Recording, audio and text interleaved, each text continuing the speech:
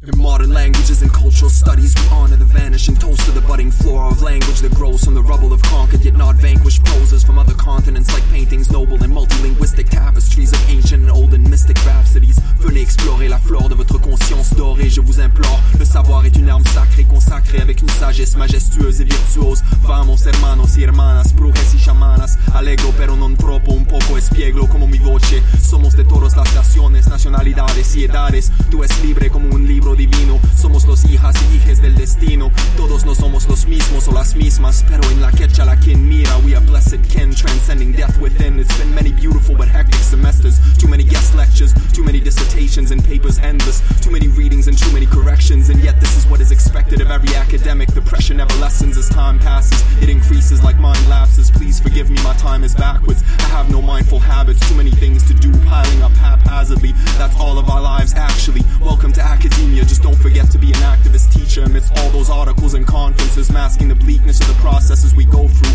Activism is like soul food, neurolinguistics from versed ethnicities. This is our goal truly, fostering arts and languages from all parts of vanishing traditions, revitalizing them to vanquish the system. Never forget we are a mansion of wisdom like oral traditions and forgotten literatures amidst the heartless principles of economics and business and oligarchic dissidents. We are the front line of artful resistance. We are the front line of artful resistance. Anarchic profs and dissidents.